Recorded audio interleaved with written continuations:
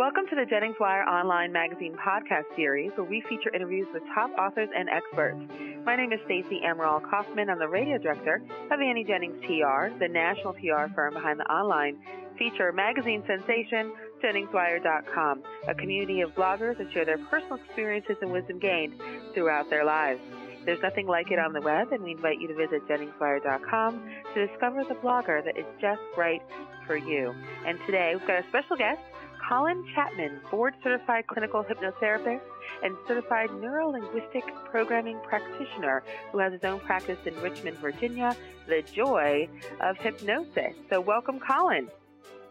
Thank you, Stacey. How are you doing today? I'm doing fantastically. And yourself? Doing well. Good. So we always hear these commercials on the radio or see on TV that talks about hypnosis and how it can make you lose weight and stop smoking. And they seem kind of gimmicky, right? I mean, how is hypnosis real, and how does it work for real everyday people? Well, we are all in some kind of trance all of the time to begin with, even if we don't realize it. I know that a lot of the work you do on your radio show is about books, right? Right.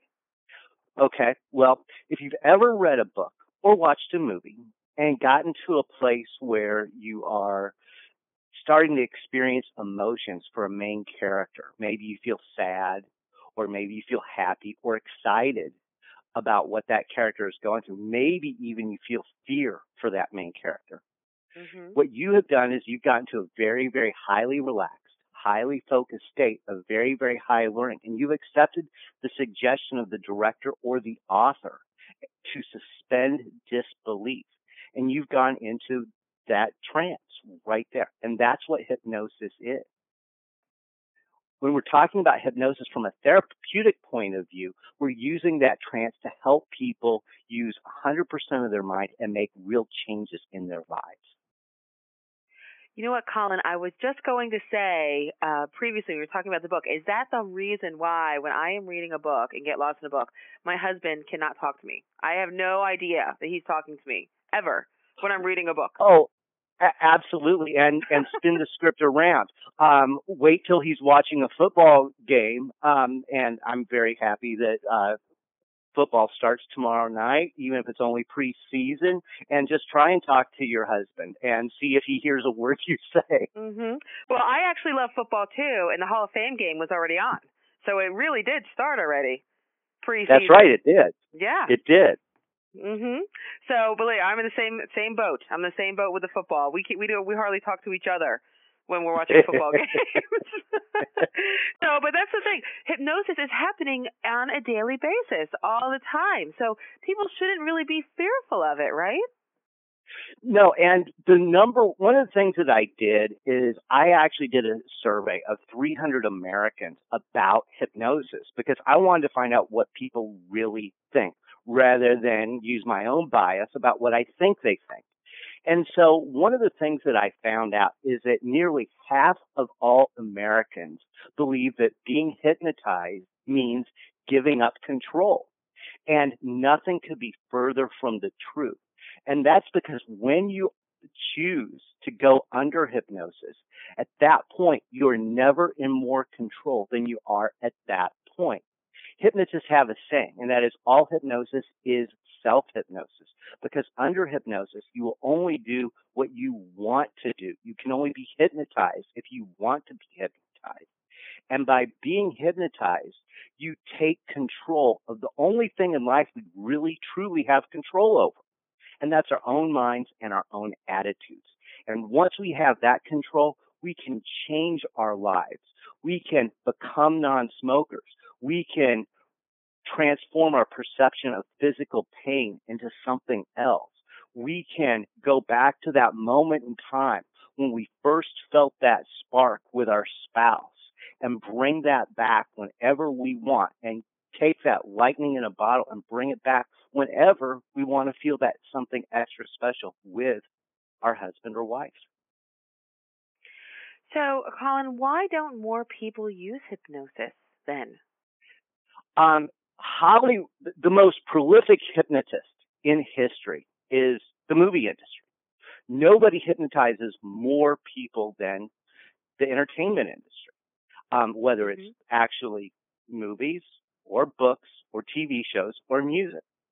And yet, all of those mediums have done a fantastic job of defining what hypnosis is all about in the minds of the public. And so when you talk about, somebody having a hypnotic effect, it's usually kind well, it's not necessarily considered to be a good thing.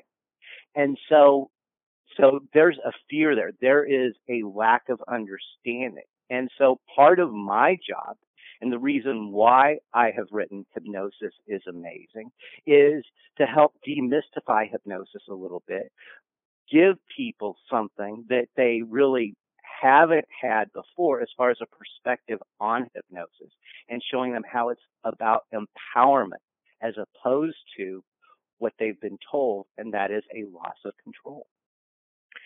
Now, what are some other myths, just like you talked about previously, in the fact that we feel, or some people may think, that you are not in control, that the hypnotist is in control, or hypnotherapist? What are some other myths that you would like to debunk to our listeners right now so they can understand the real power of hypnosis? Well, and I love that question, because so much of my job as a hypnotist is being a mythbuster. Now, I don't get to blow stuff up like Adam and Jamie do on TV, but I still have a lot of fun with it.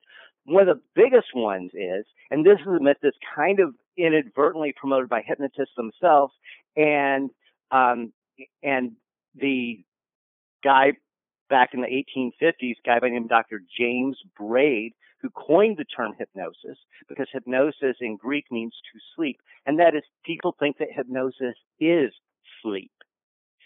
When you are under hypnosis, you are not asleep. Now, hypnosis is great for people who have insomnia, helping them choose to sleep.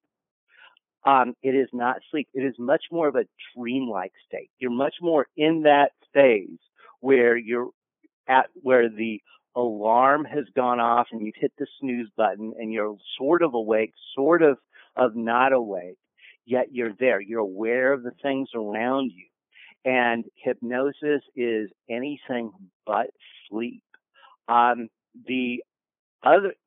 addition to sleep and having a loss of control, one of the myths is that when you're hypnotized, you will hear nothing and remember nothing. And once again, the opposite is true. There is a phenomenon called hypnotic amnesia that we can create, and some hypnotists choose to create, where their clients will not remember what has happened under hypnosis. However, that is not necessary, and in my practice, I actually try and make it so that my clients do remember everything that they have. Because when I'm doing hypnosis in an office, it's not a comedy show. It's about helping people change. And the more they remember, the better. I was going to say that might be counterproductive, right? The hypnotic amnesia. I would think that they'd want to remember what was happening and what went down to help them change these behaviors. Absolutely. Not only that, I'm originally from Kansas. As a result, I was told that it was my patriotic duty as a Kansan to watch The Wizard of Oz growing up 987 times. And so I don't really like the wizard. So I'm not only about pulling the curtain back from the wizard, I'm about ripping the entire curtain rod down. And so I want my clients to know absolutely everything that is going on, what I'm doing to help them find the strength inside them to make the changes they want to make, and why I'm doing it, and to the greatest degree possible, how it works. Because none of this is magic. This is all about people leveraging the power they already have inside of themselves. And once a client realizes that's what's up, that by itself helps instill a sense of confidence that is just so powerful, so life-changing. Well, Colin, you shared a lot of really great things with our listeners here today, and I know you've got your upcoming book going to be out next month. It looks like Hypnosis is amazing. So for our listeners to learn more about that new book, Colin Chapman, and his services, you can visit his website, which is joyofhypnosis.com, joyofhypnosis.com. Thanks again, Colin, for a fun interview. Thank you. You have a fantastic day. You too. This podcast is presented by Annie Jennings of the national publicity firm Annie Jennings PR and the creator of Jennings Wire Online Magazine, a diverse community of talented, insightful, and relevant bloggers that share helpful and perhaps even life-changing posts and podcasts. Please enjoy more posts on JenningsWire.com and discover the bloggers that might be perfect for you. Till next time.